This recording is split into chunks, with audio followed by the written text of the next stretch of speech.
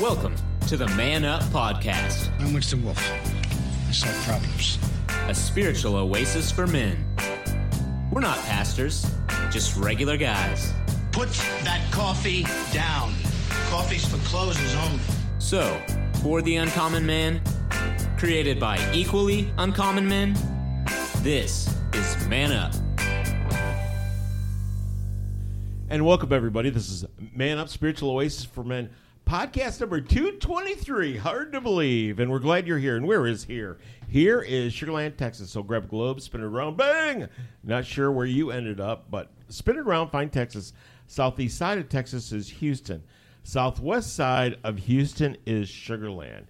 And we're not pastors, we're just regular guys, and each of us on our own spiritual journey.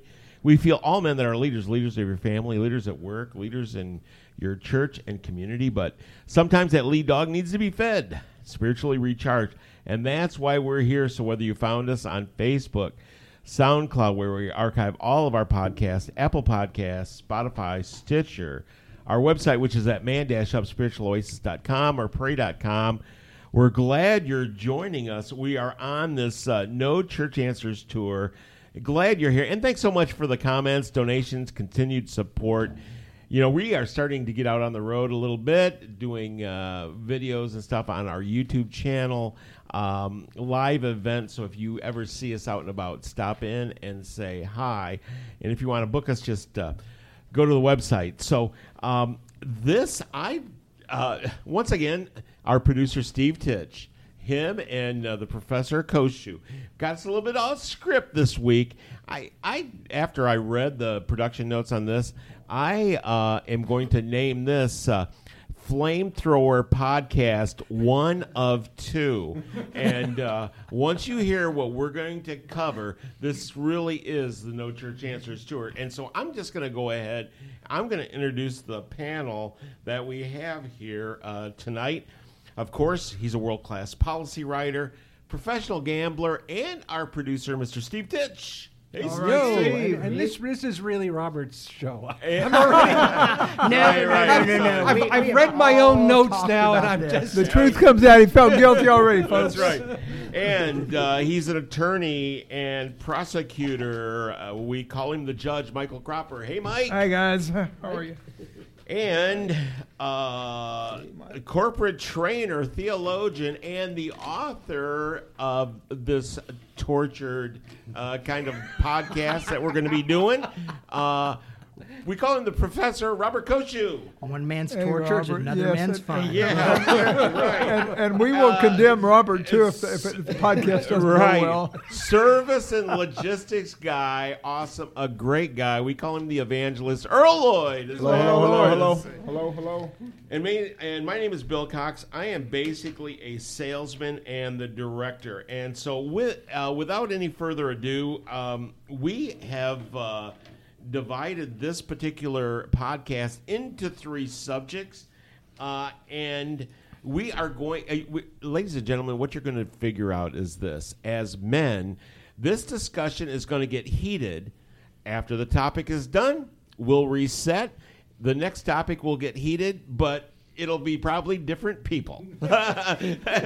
So you're going to get 3 reactions all in one podcast. It will be absolutely awesome.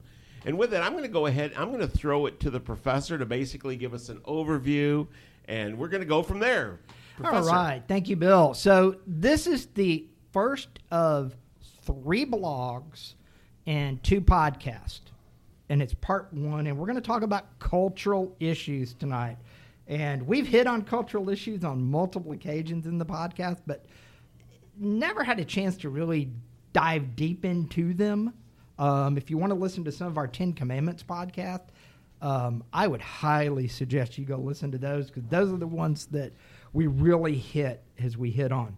To kind of set this up, so this is the future of the church, and right now when we look at a church, and this is why the cultural part becomes important, right now there are basically 5 generations in church at any one time. The traditionalists, which is anybody born between 1930 and 1945, they are obviously in major decline at this point. the baby boomers, The those old born folks. The old between- folks. You What just does say it. decline the old mean? folks. Okay. The baby boomers who were 46 and between 1946 and 1964, approximately 73 million of those right now. Generation X, those born between 1965 and 1980, about 63 million of those. The maligned millennials, anybody born between 1981 and 1994, and about 78 million in Generation Z, those born 1995 and later. There's about 84 million of those. By the way, there are different years on this. I use the talent development body of knowledge to do that because, hey, I'm a corporate trainer and it's what we do. About 40 years ago, churches dominated our landscape. Traditional family, men worked at a paycheck, women stayed home, took care of the family. There were very big social and cultural norms. I would argue at some level, churches helped reinforce those a lot of times on a negative level. That was at the point in time, despite what everybody wants to think about now, it just took it to an extreme. That was the period of time in Christian faith where the American flag got wrapped around the Bible, was the 1950s, and it was designed for the baby boomers. What happened in culture, reflected in the church, has the baby boomers sort of started moving on. Gen X came in, but I'm a Gen Xer, and us Gen Xers, we kind of get the short end of the stick because the groups around us are so big, everybody focuses on them. The millennials came in and wanted to change it, and so that'll set up tonight's podcast where we'll really start talking about the changes that are in the culture, and then, as Steve said, how do we as men really focus on those issues? Bill? Excellent. And with that, I'm going to go ahead and the first discussion topic is inequality, and the scripture that we're using is Matthew 5:13 through 14. You are the salt of the earth, but if the salt has lost its taste, how can its saltiness be restored? It is no longer good for anything, but is thrown out and trampled underfoot. You are the light of the world, a city built on a hill and cannot hide. In Romans 2:12, do not be conformed to this world, but be transformed by the renewing of your minds, so that you may discern what is the will of God, what is good and acceptable and perfect. And 2 Corinthians 4:1 and 2. Therefore, since it is by God's mercy that we are engaged in this ministry, we do not lose heart. We have renounced the shameful things that one hides. We refuse to practice cunning or to falsify God's word. But by the open statement of the truth, we commend ourselves to the conscience of everyone in the sight of God. And with that, I'm going to go ahead and get an overview from our producer, Mr. Steve Titch. Well, I'm just going to take this from the high level to start with. And I think all these three things we're going to talk about, one is inequality, two is consumerism, three is sexual ethics. We've covered them in different ways at different times. But really, what's here the key question, what I hope to be talking about is how do we as leaders, and we come from the point of view that men are leaders, but particularly in the church in this instance, how do we steer the church in the direction God wants amid all these changes that are happening? And change has always been part of the human condition, but things we know are happening very fast.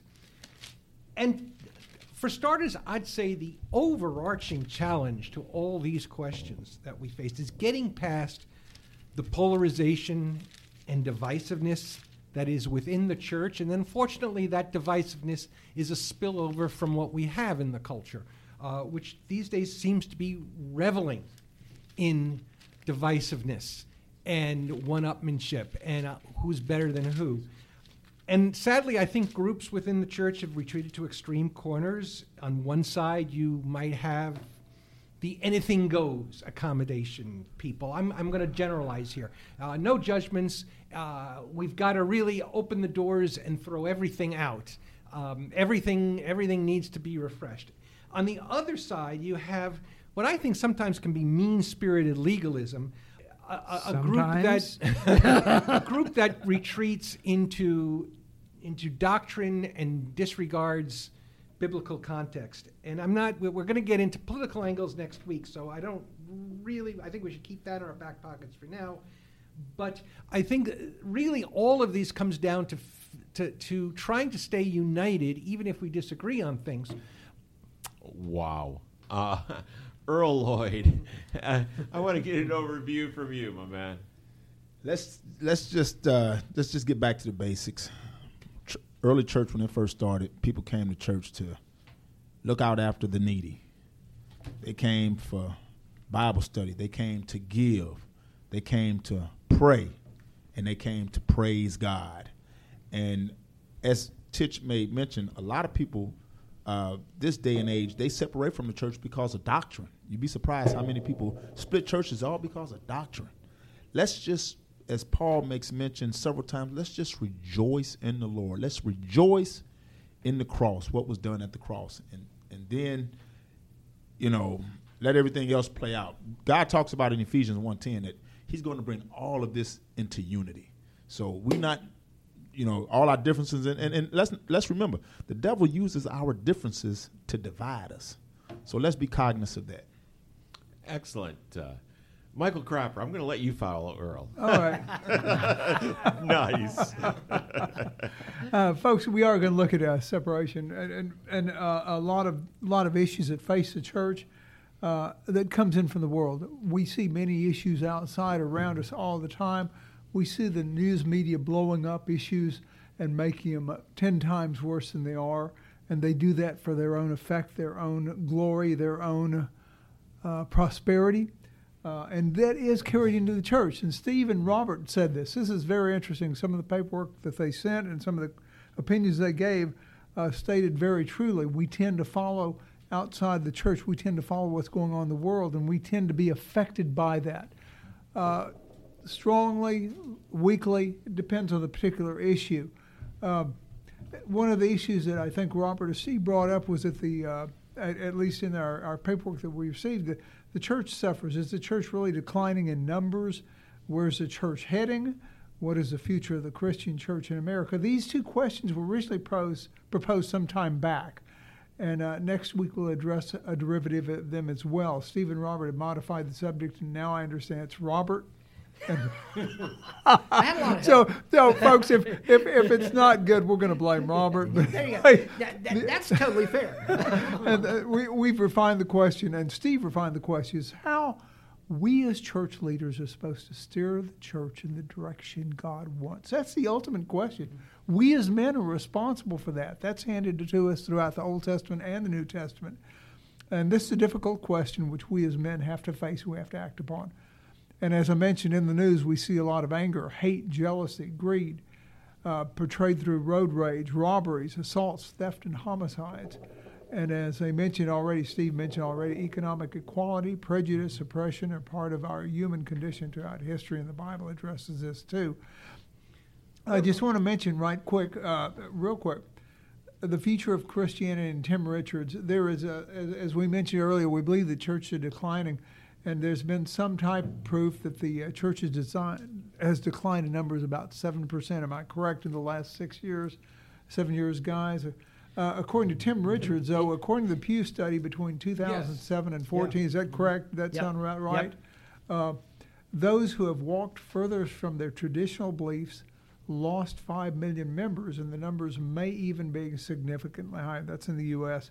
And during the same period, however, evangelical churches have grown between 2 to 5 million people.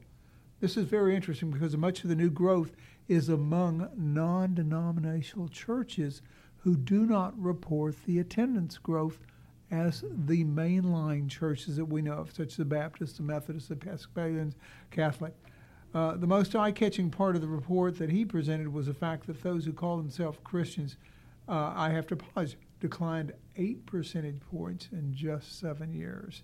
Right. Okay? At the same time, those who did not identify with any faith, tradition, or religious institution increased over 6%. So anyway, we're going to talk about a lot of things. I don't know if we'll come back to that, but whatever the issues is that we bring up, we'll go on. Yes, Steve. Yeah. Let me, very quickly, the reason the non-denominationals are growing in particular, at least one of the main theories is because they don't have any quote-unquote denominational baggage with them. And the denomination, well, there's a couple of things. Explain that further, Robert. What do you mean? Well, they don't have, so the Southern Baptist Convention, Why was the Southern Baptist Convention founded? Raise your hand if you know. Yep, I know. I'm not raising my hand. Because they wanted to appoint slave owners as missionaries. The Northern Baptist at the time said, no, we're not going to do that because that goes against God's word. The Southern Baptist split off. Okay. So that is our history. Okay. And we are not Southern Baptist Convention. I will remind you. Yeah, Right. yeah. Our podcast is not. We are, and neither is this church. Yeah, Neither yeah. it's Yeah. not- And so, but that's where that came from. Okay. So that's what I mean by denominational baggage. When we talk about inequality, and let me kind of kickstart this. So, how do we as men guide the church to address the inequality that exists in our world? And there is, and Steve brought this out very much on a very much earlier podcast, that the pandemic has actually brought forth and let us see that there are two kinds of people in the world.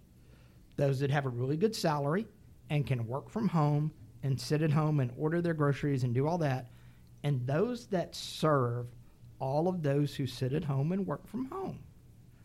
And it creates two classes. In my blog post, I wrote about going to a convention where everybody was equal. We were all considered leaders in talent development, and we were all masking and all 6 feet separated and all of this.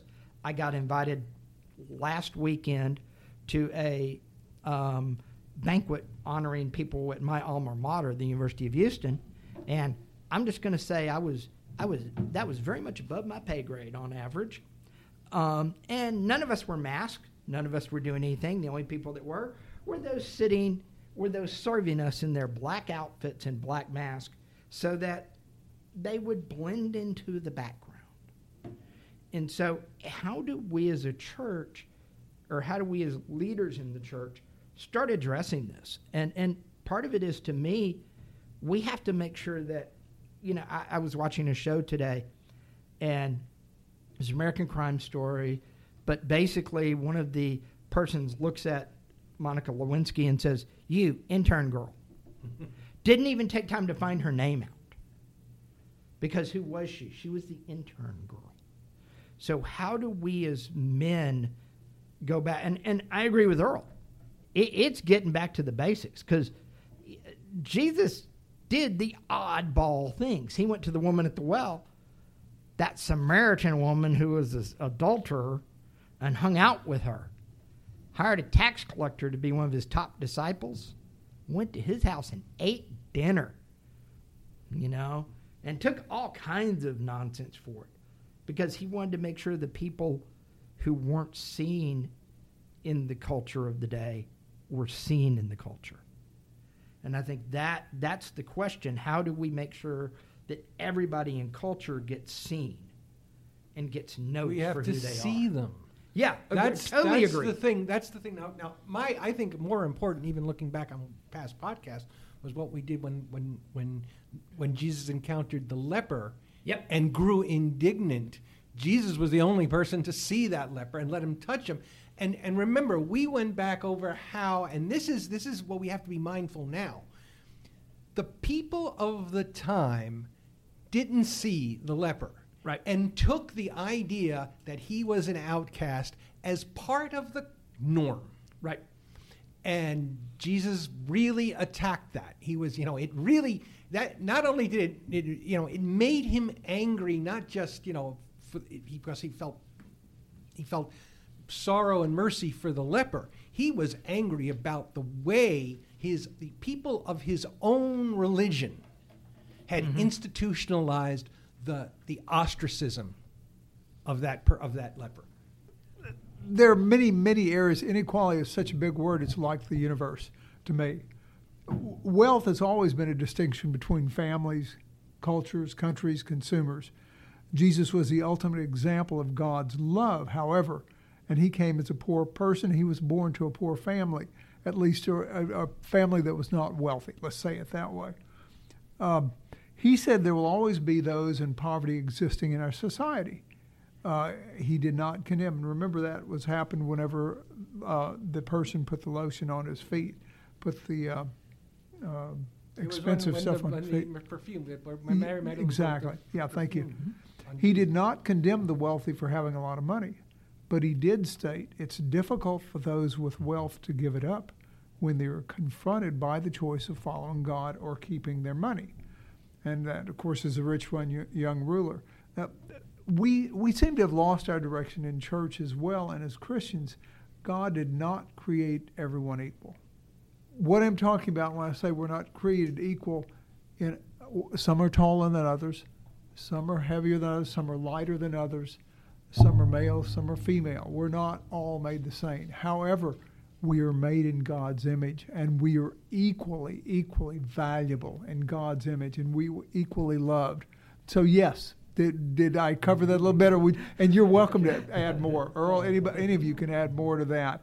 The point is physically, I guess I should have said physically, we're not created equal.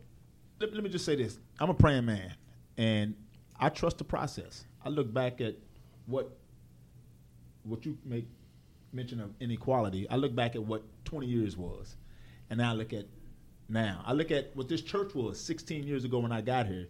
Now look at, we got a brother on the staff. So I trust God that things are being made better, as far as inequality is concerned. That'll be fixed in time. And let me also say this. I believe it's Matthew 16:18, where God talks about he built this church on a rock. I believe talking to Peter, he built this church on a rock. And the church is not going anywhere. The gates of hell will not be able to stand against the church. So church going to always be around. And like the 144,000 God talks about, God got about 144,000 plus people on standby. So church ain't going nowhere.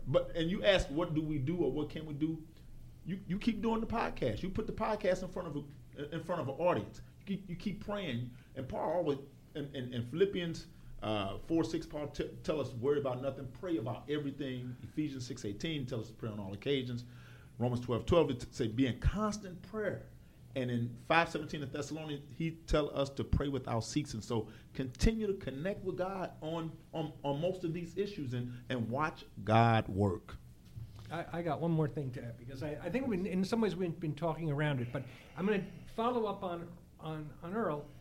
We're not where we were certainly 50 years ago, where it was where you could be openly racist and not get called out on, but we still got planks in our eye, and it's a little more subtle than that, and it's worldwide.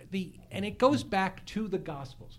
I'm not sure where it was. They're walking along the road or they're having dinner, but the apostles, one of the first things they thought of was, hey, Jesus, when we get to the celestial banquet, who's going to sit next to you?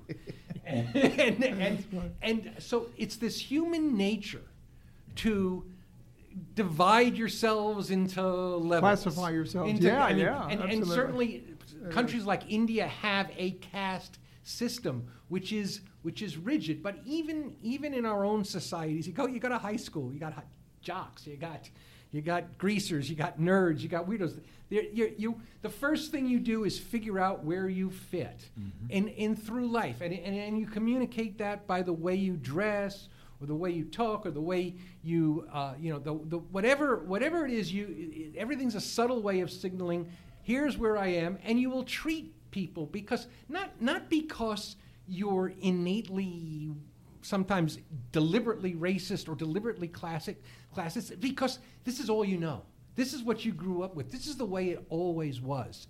And this is why we as men, this is what we have to be aware of, because we are very constantly falling into these old patterns. And we need to recognize them in ourselves and in others. And I think I admit, I don't know what to do after that. Awareness is important, but I think it comes down to empathy. I'll go back to your blog. You pointed out Jesus washed his disciples' feet. And maybe it comes down to, in order to wash somebody's feet, you got to wash somebody's feet. You can't just do it. You have to do it. You have to humble yourself. And I'm going to go to maybe the not point. Literally, but certainly figuratively. You can't just talk about it. It involves actually doing it. Well, and I'm going to go to the point. It as leaders and Christian men, we have to be willing to call out injustice when we see it. And part of it is, and this is, and if you read the blog, and I'll mention real quick, I said I didn't want to go down a rabbit hole of racism. And the reason why I didn't, I acknowledge it exists, I acknowledge it does, but I'm going to use the example of, we'll use George Floyd just because everybody knows that one. Everybody's like, well, that was a racist cop. No, that was somebody that murdered somebody. And the minute we throw racism into everything, we ignore, that becomes the panacea of, well, that's that, so we're going to deal with racism. No, we need to indict that cop, throw that cop in jail, find out exactly why he did that, and move forward with that. The problem that We're not I've concerned had, with that here. Yeah. That absolutely doesn't matter here. That is not an issue. The issue that we're talking about on this particular topic was demographics. Yeah. Okay. Well, inequality. Inequality, whatever. Okay. Wealth creates walls. Poverty creates community. And if you ever want any evidence of that, look in an Esquire magazine. You will see nothing about religion, faith, or church. You go to any soup kitchen, and in every one, you will see faith on display on the wall, because faith is crisis management for the people that are downtrodden, and that is the reputation that the church has at this moment. So, and with that, we're going to go ahead and take our first break. Man up. We'll be right back. You're listening to the Man Up Spiritual Oasis for Men podcast. It's brought to you by Man Up Media. I'm Pastor Chris Busher, and hey, I know these guys. Their podcast is gritty, authentic, and unexpectedly funny. You can find them on Apple Podcast, iHeartRadio, Facebook under Man Up, and all other podcasts are archived on SoundCloud and now even on Pray.com app. They're not pastors, but they're very reliable, regular guys, and that's why their No Church Answers tour movement is growing so fast. So for the Uncommon Man by Equally Uncommon Men, contact Man Up at www.man-upspiritualoasis.com. And now back to the podcast and fellows of Man Up. All right, and with that, this is Man Up, Spiritual Oasis for Men, podcast number 223, and this is the Flamethrower, the very first one. Flamethrower podcast 1 of 2.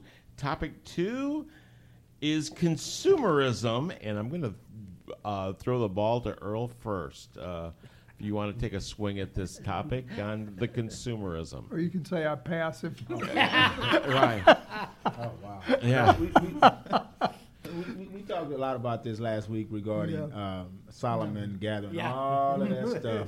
Yeah. And for what? And I always ask my class this, my ABF class this, how many of you all are able to put your cars in your garage? And if not, why not? So, I mean, we just... Thanks, Earl. And Tish made mention of this. We fall into a pattern of just doing what we see other people doing. We just fall into this pattern of just accumulating stuff.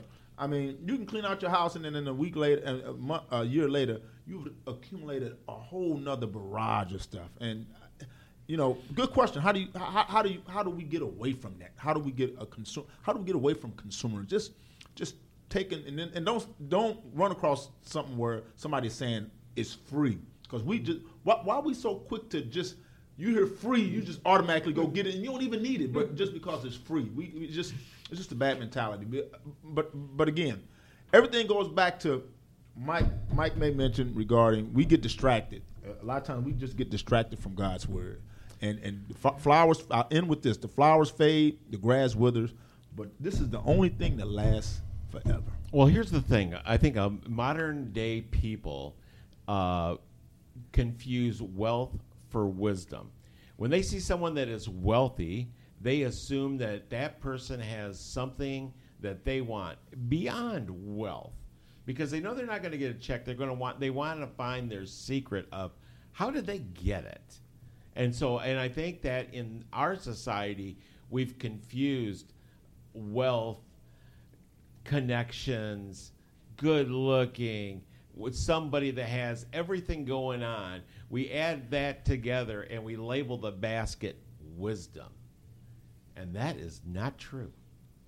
And we confuse wealth with happiness, right? We do. Or, yes. right? So- that's Absolutely. the big problem. Absolutely. So I'm gonna real quick show of hands around here. Growing up, how many of you had more than one TV in your house? There's only 5 of us For a here. majority of it. I think, yeah. Steve would be the. I had. Steve one did. Once I hit high school, I got a TV in my room. Okay. I want you to think through that for a minute. Well, that just Oh, could if you're mean we're counting- old. You know what? Yeah, we you did. know. Yeah. I did But too. no, I did too in high school. I'm looking now at RVs, camping trailers that have 3 TVs in them.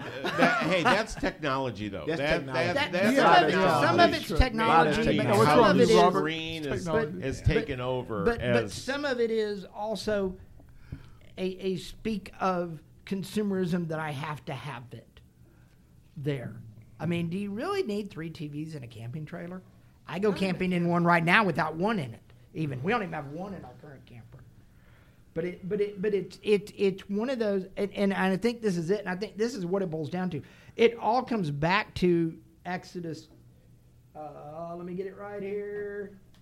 2017. You shall not covet your neighbor's house. You shall not covet your neighbor's wife, or his manservant, or his maidservant, his ox or donkey, or anything that belongs to your neighbor.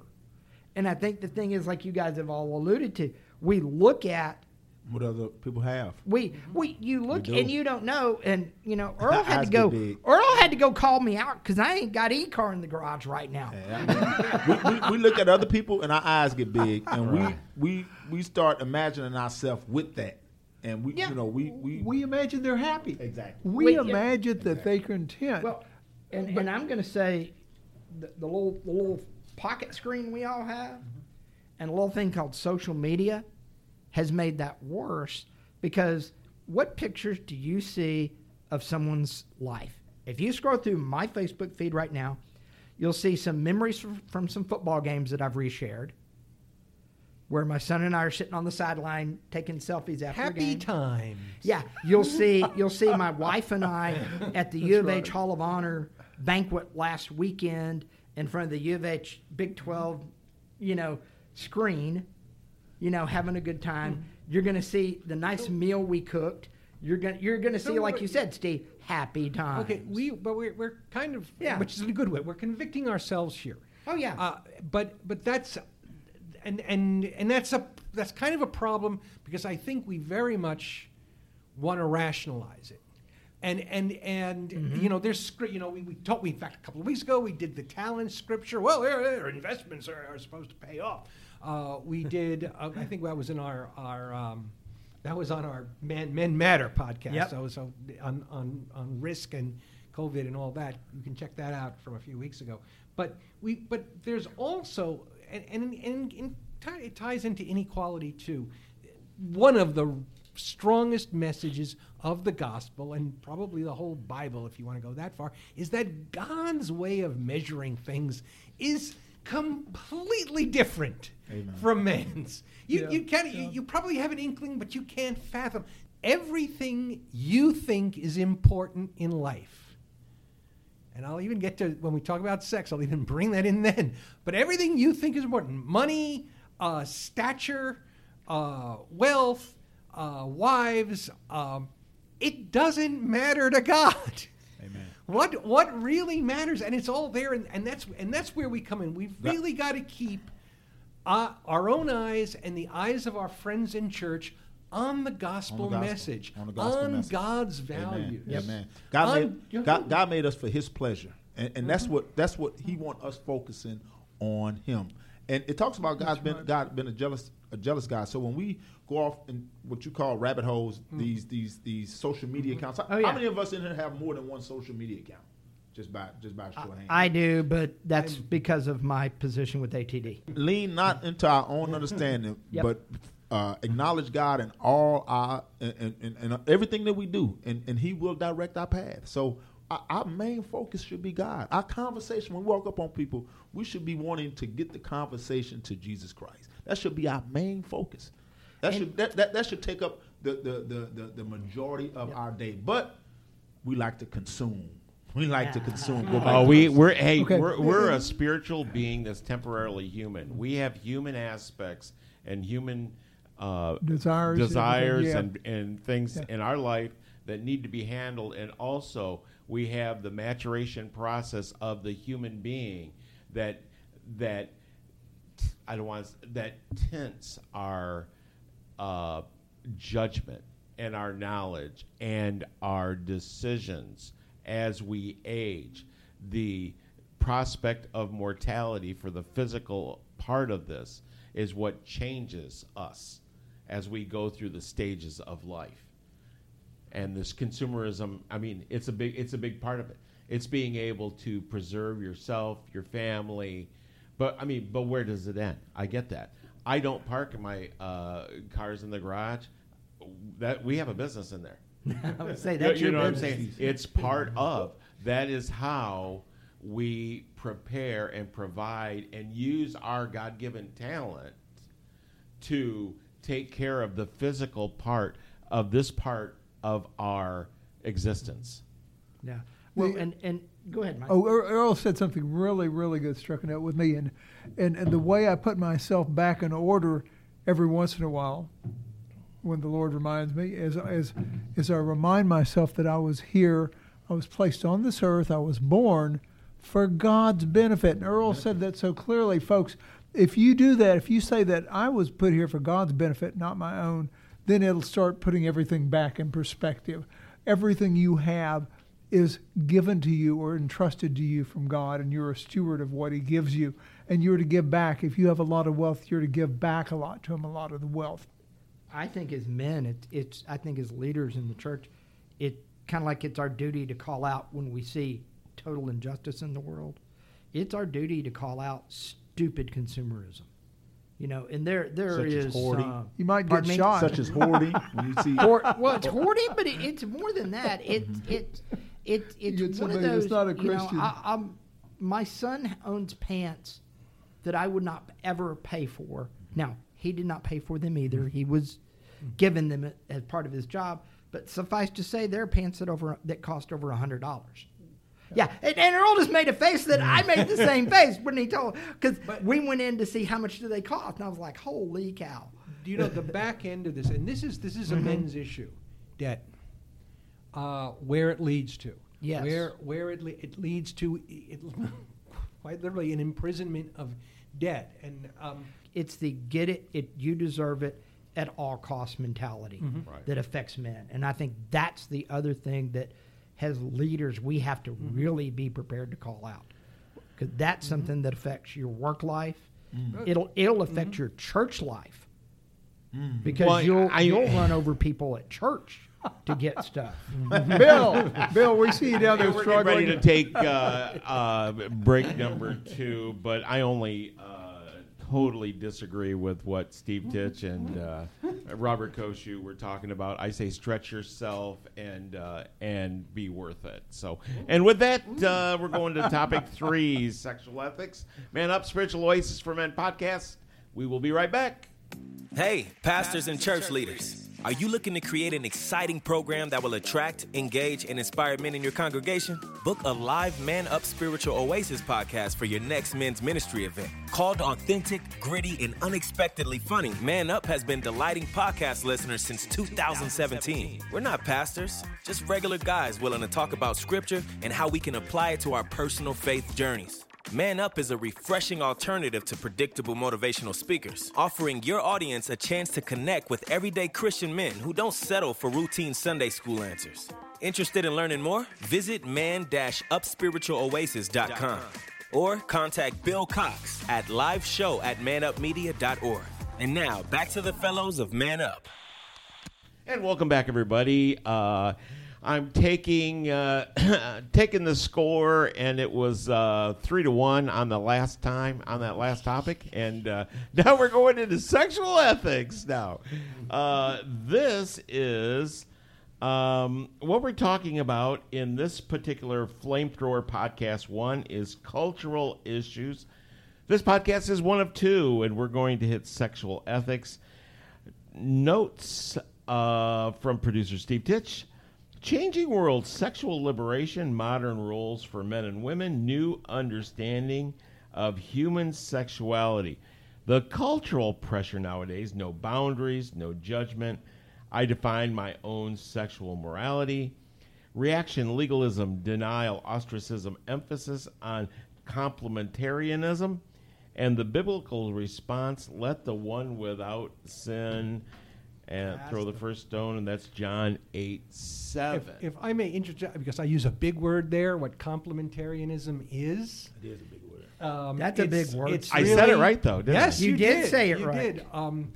And it's something, again, you brought it up, the Southern Baptist Convention is really having fights over. Beth Moore, who was a woman who was a leading figure in that, which is about as far as a woman could go, because they don't allow women to be preachers in the SBC. Al Green's daughter, and Al Green was a member here. And That is correct. And no, that explains why she's a bit, feisty. But complementarianism is particularly strong in the Southern Baptist Convention, and that says there are specific roles for men and women. And of course, they tend to fall back on the roles of 1950 as doctrine. When, you could look back in biblical times, you could look back over the course of history and see different roles and pick out one. But I don't mean to jest, but that's an illustration of the retreat, of trying to get into doctrine, trying to force issues in reaction to reality. And a reality is that there are now more women in college than men.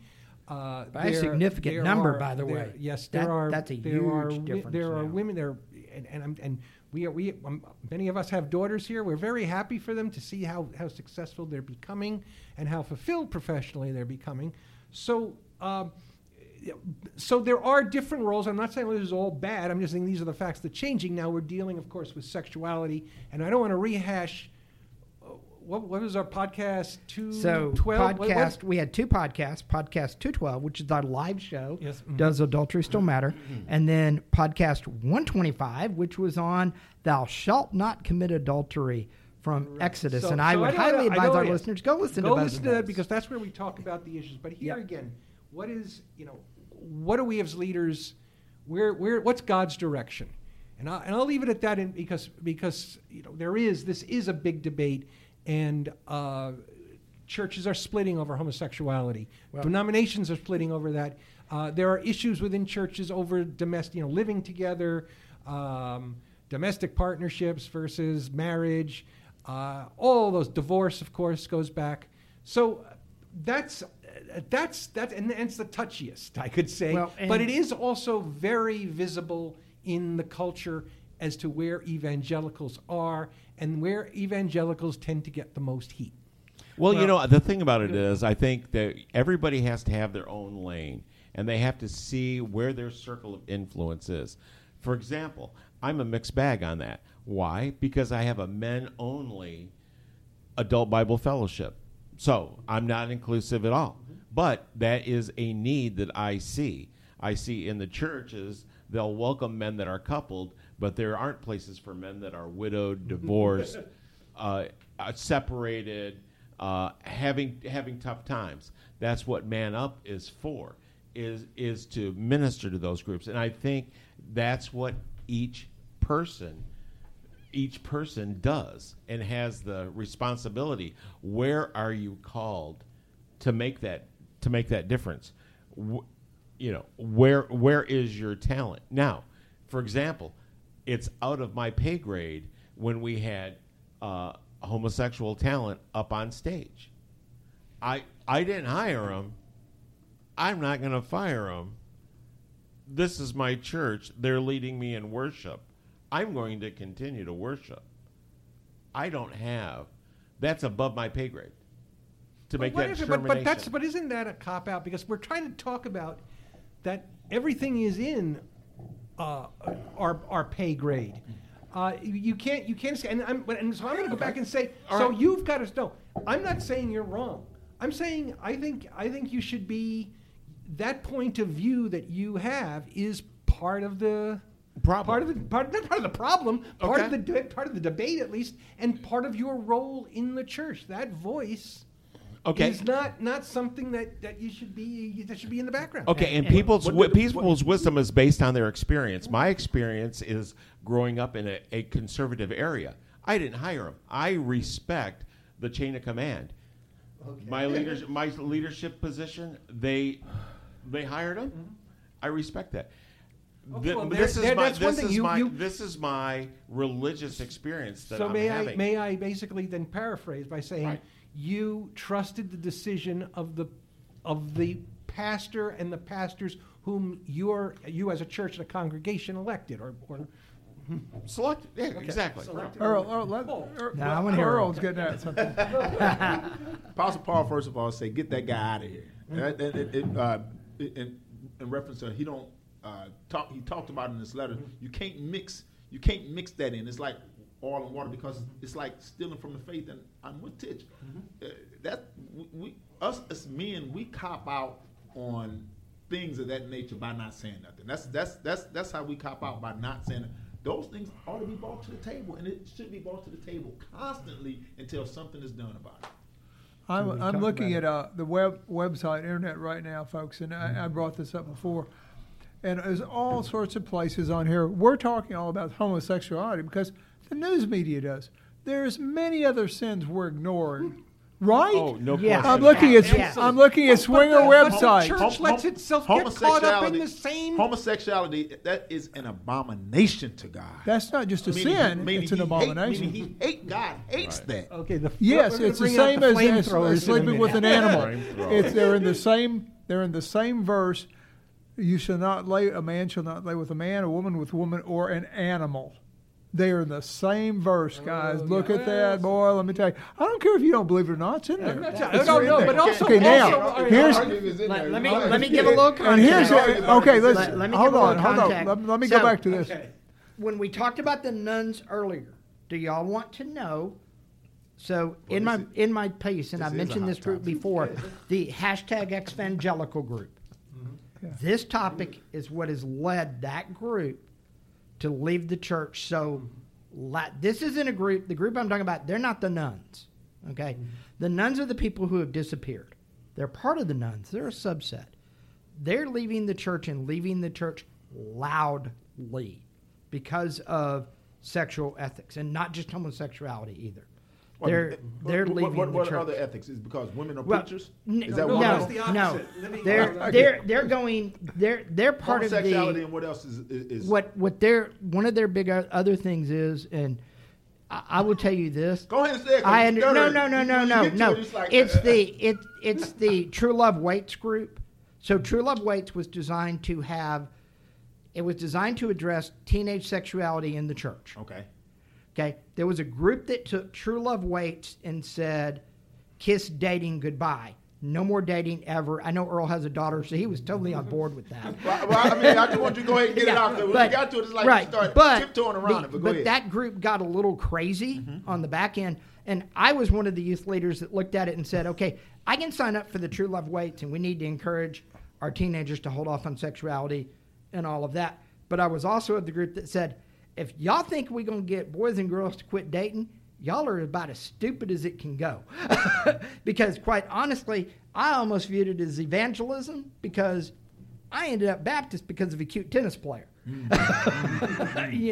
back in the day. And so, but those two strands are the two things that have led to this loud group, and the other part, and I think this is the other part of the question. I think there is the discussion of on staff and in leadership.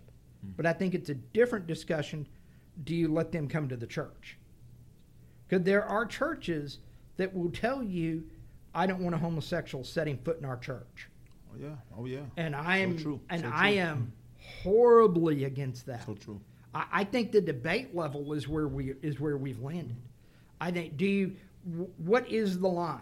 And I think when we talked about this once before, I said, so when I was doing the barbecue, if somebody I knew who was a member of the church, didn't really know they were homosexual, but let's just say they were, and even if I knew, and they said, hey, I want to come help out with the barbecue and set tables up. Knock yourself out, buddy. I'll take all the help I can get on that. How about coming to the church but not holding a position in the church? I think that's fair. We've talked about that. Yeah. Now I'm going to go because part of it is, in my mind, if there is a Holy Spirit work of conviction that can occur, it can occur sitting in your house, I think, but it's more likely going to occur if you're here. I'm going to begin by saying there kind of are three positions, and we kind of hit right. That. One is simply being gay is a sin, and it's a choice, and like you said, you're not coming to the church at all. Then there's the belief that is being gay, and I think that's kind of where we're getting to be now. Being gay isn't a sin itself, but acting on it is. Okay. And I think, and I have problems with that. Now I'm like I said, I'm going to go right against the crowd and say kind of sexual, and this is the third position. Sexual orientation is the way the person was created. There's no choice involved, and same-sex relationships are not sinful. Now I know you pointed out the scripture, and I can't argue with that, but there's also here's where I'm going to go back to what I said earlier. It may disappoint you, but I don't think there's sex in heaven. I don't think. You mean, wait. Paul, no, let me finish. We don't get our own planet with 5 wives? No, sorry. Now I'm disappointed. No. Paul writes, in God there is no male or female. This is all temporary. Sexuality is an element of God's earthly creation. It's biological. I don't think it's going to matter when it gets to heaven. And I don't really know what's going to happen in heaven, but I don't see any purpose for it there under where we go and what we become. If we become transformed, we won't need sex anymore. We'll be immortal. But back up when you said that you said that same-sex.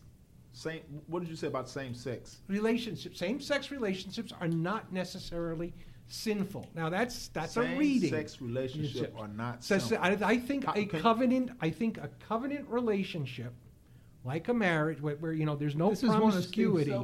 Yeah, I will say. Well, you guys all had your soapbox on same-sex relationships are not sinful. We have to revisit it. Let me put it this way: we have to revisit it. We have revisited divorce. We allow divorced people, we allow divorced pastors in some cases, we allow divorced people in church, even though there is a biblical injunction in that. We have revisited suicide. Suicide was once a sin that you were out, no burial in sacred ground. You were spiritually ostracized. You were gone. Now we've come to see suicide as a symptom of depression, and depression a mental illness, and a suicide can be as sad as a death, but the same type of death from another disease like cancer. We are coming to understand that. And now we're coming to understand matters of human sexuality. And I think the biggest thing, I mean, if I could get one thing through, the idea that homosexuality is not a choice. Sexual orientation is not a choice. I don't agree with you. Were you born? Okay, I'm going to tell you simply as this. But when it was not a choice, I was always straight. When it came prom time, it was going to be either Betty or Veronica. Not Betty, Veronica, Arch, and Jughead, one of them. I never had any desire or any attraction to a male. But it isn't a choice. I didn't go to school with you. And I was a pretty sexy guy. And that, I think, and obviously there's some convincing here, but that I think begins the process of really understanding what this is about. Because nobody, think of all the history of, we had in the 60s of what gay people had to do, and nobody would choose that. And we're coming down to the end of wait. podcast number 223. I want to hear Earl. I got to hear Earl. I want Michael probably read what he read earlier. When you said that the Bible, you read it out. The Bible said that a man should not lay. Or did Robert Kosher read that? A man should not lay with another man. I said that. It's Leviticus. That was Leviticus. You remember Leviticus 17 or 10 or whatever? whatever? I didn't. I would have to look it up. Yeah. Also, and while he looks at that, I'll throw mine in. There's also admonitions in Corinthians about flee sexual immorality. Mm-hmm. And so that's part of the discussion, I think. But I will also say at one point I agree with Mike. We have made the homosexual issue the issue. Far bigger than it is. And I think it needs, and I think that's where mistake. Pastor Taylor says it's easier to say what you're for than what you're against. And I think a lot of the churches that have come out so hard on anti-homos, what's the name of the church? They go and protest the military funerals. No, they're not a church. Don't even those give them guys. They it's the actually have the Westboro word Baptist in and their I name, think though, and it drives me crazy. I think they've disbanded because I hope so. But don't even give them the dignity of calling them a church. But they're an example of a group that took that Yes. to the extreme point that you can't even talk about it. And I think you have to talk about. I think the level of discussion is at what level are they involved? At what level are they participating? I am going to go back and research that same-sex relationships are not necessarily sinful, and I do want to research. We're going to hit this one again next week. Let me say this because when Pastor Phil passed away, I researched suicide, and I went back and looked at all the people who committed suicide in the Bible: Samson, and I believe Judas, I believe who was his name, Saul, and I believe it was somebody else. And the question was, do they have a chance to get into heaven? And you'd be surprised. I read verses where Jesus Christ is down in the depths of hell speaking the gospel, in the depths of hell speaking the gospel. So I'm going to take a look at that. I'm going to take a look at that. Same-sex relations are not necessarily sinful. Okay, and that's first I've heard somebody in a church say that. So that's going to be my homework. That's right. No Church Answers Tour right here. This is All right. Man Up podcast number 223. Get some final thoughts from the fellas. Michael Cropper. Okay. I don't have my clue. Okay, real quick. It's one of the locations. There's another one that says it's clear an abomination, Lloyd. But the Leviticus 18:22, and I apologize. It's two separate verses. I said there were one. Leviticus 18:22 says, "You shall not lie with a male or with a woman. It is an abomination." That's not true. It is there, right there. A male shall not lie with a male as with a woman. It's an abomination, period. It doesn't say, maybe not. It says, "Nor shall you mate with any animal." That's the next verse. I'm sorry. Okay, so folks, it's a loaded subject. It's a topic, and Steve has every right in the world to make a choice or a decision, believing that it's okay. Okay, Steve is fantastic. He loves the Lord with all his heart, and that's what's important. Isn't the whole purpose of this thing, this whole podcast, looking on all these consumerism, sexual ethics, everything. And what I was going to read earlier, folks, was that there are a whole bunch of, if you look up websites on swingers, first of all, the Bible clearly says in Leviticus 18, and also one of the Ten Commandments, you shall not commit adultery with another person's wife. Okay, that's a married person, right? A man shall not commit adultery with another person's wife. It also says you shall not sleep with your father's wife, a son or a daughter. You shall not sleep with your aunt. You not shall sleep with your stepsister. There's all sorts of things. That's in Leviticus 18. You shall not uncover the nakedness of your father's sister. There are many of these things, I think, that are equal in sin that are presented here, but we get off on homosexuality because the media ramps it up and it's taken out way out of proportion, way out of context, right? Because we all sin. God had made a provision for that, and we dealt with that a couple of weeks ago when Solomon prayed to God and he said, when we sin, if we turn our face to you and we repent, doesn't say continue in the same thing. He says, if we repent and turn our face to you and we look toward this temple which we have built for you, will you hear our voice and will you hear our prayer and will you forgive our sin? And the same thing I think here, yes, if you ask forgiveness, whether you've committed adultery, whatever it is, God will forgive you. It's a promise. And you turn from your wicked way and seek him.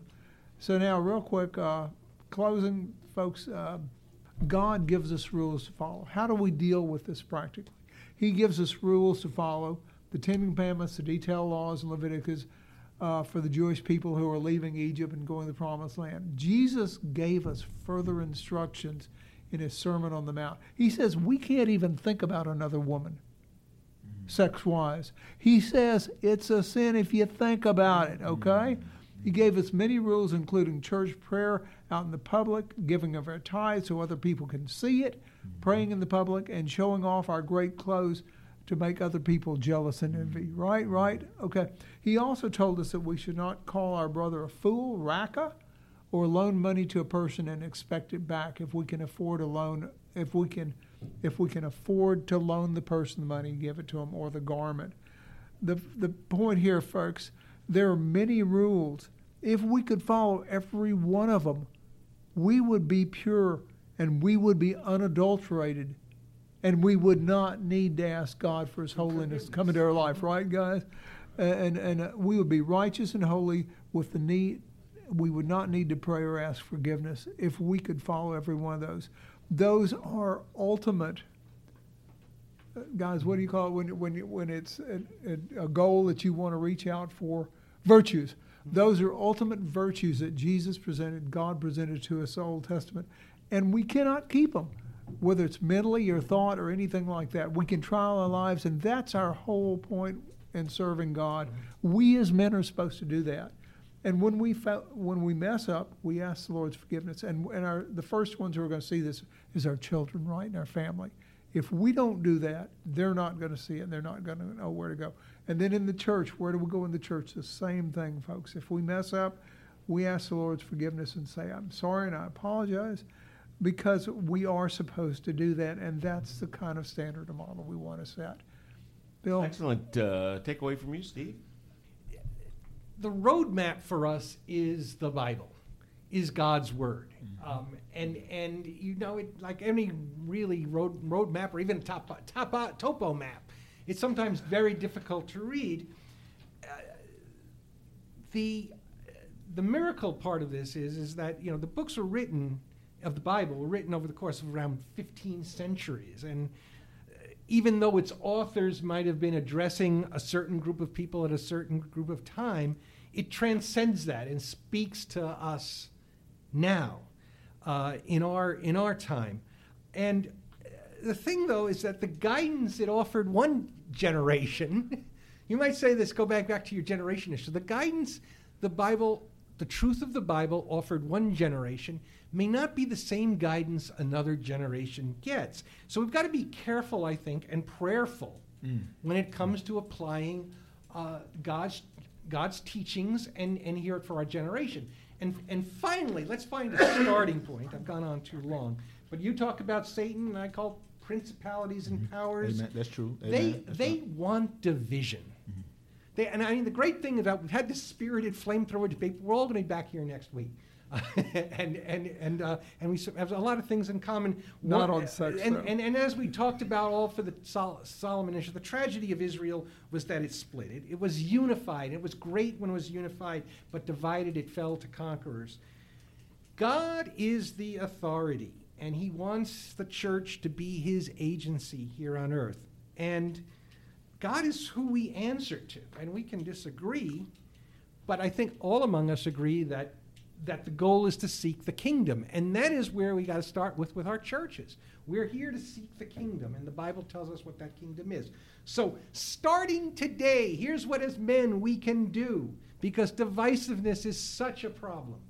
For everything you see, hear, or read on TV, social media, in the newspaper, anywhere, even before you ask if it's true or not, which is a good question, ask yourself this question. Is it designed to help me understand the world and connect me with others and increase my empathy for others and love for others? Because if it is, it likely comes from God. Or is it designed to create division and make me feel separate, superior, smarter, angrier, better? And if it's that, I'm going to say flat out, it's evil, especially today, because I think the forces of nihilism want us divided. I think the forces of nihilism and even the forces of Satan does not want a unified church. That's the worst thing that could happen to Satan. I mean, already Christ died for the sins. That was number one. But, a unified church, everyone working in one direction, think about how awesome that could be for the kingdom. And think about the one entity who really doesn't want that to happen. And then think about who's serving whom. And so, if it's Eagle, stop reading, stop listening, scroll on, delete it. Final thought, Earl? Did you have? There's a lot to unpack in this particular segment, and I'm gonna do something different. And Titch hit on a few key points. I'm gonna pray for a closing for myself, and just ask God that He would lead and guide and just direct us regarding His Word. God in heaven, I just continue to just thank You, and I praise You and I glorify You, and I just thank You for this podcast. I thank You for you give these men passion to come together and just discuss Your Word. I do ask that You would help us to seek Ye first Your kingdom, and we know all these things will righteousness will be added to us. And regarding the inequality, the sexualism, and the consumerism, I'm not too much worried about that because I know none of that is in heaven. And I ask that You would help us not to conform to the patterns of this world. And because, as Titch mentioned, we know that You have authority over all. And I ask that You help us to not pay too much attention to publications that have statistics in them, because we know, God, that You can change things at a drop of a dime. I do continue to just ask that You would give each and every one of these individuals in this room the blessings that they stand in need of. And please give us wisdom and give us knowledge of Your Word and plant Your Word in our hearts. These prayers and blessings in Your Son, Jesus' name. Amen. And Professor, a preview of next week's podcast.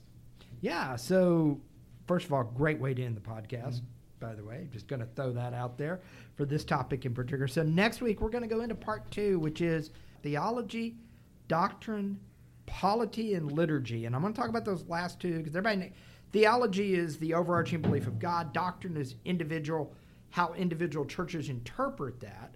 A lot of people may not be aware of the final two words. Polity is how a church runs itself. So, for example, we are a Baptist church, and our polity is we are congregation-led, so we elect our pastor. There's not a bishop or anybody that appoints our pastor to our church. We select our staff and all of that. Liturgy is how you worship. So don't tell me you're a free church and we don't have a liturgy, because I'm going to say no. I was wondering what that meant. You do have a liturgy. Most people associate liturgy with like the Episcopal Church or the Catholic Church that has a prayer book that they go through. But liturgy is literally how your church worships. The order of worship. Yes. How don't does your call it an order of worship. It's a liturgy. Yeah. How do you worship is what we're going to talk about. Because all of those are actually very, very big, has a big use for what the future of the church holds.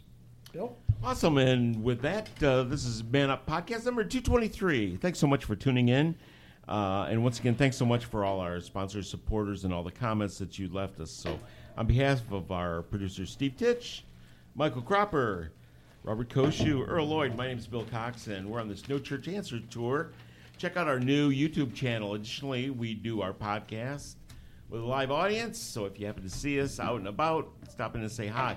And whether you found us on Facebook, SoundCloud, where we archive all of our podcasts, Apple Podcasts, Spotify, Stitcher, or Pray.com. If you have a question or comment, you can go to our Facebook page or man-up-spiritualoasis.com, post it there. And if you're still unable to attend a church, check out Sugarland Baptist Church streaming service. It's on Facebook, YouTube, or sugarlandbaptist.org.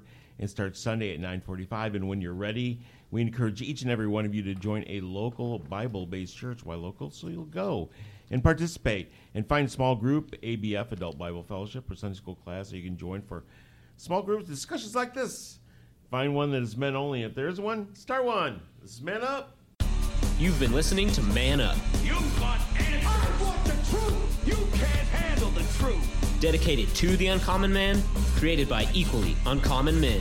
If I were the man I was 5 years ago, I'd take a flamethrower to this place. You can contact us on Facebook under Man-Up. Post questions, and we'll answer them right here on the Man Up Podcast.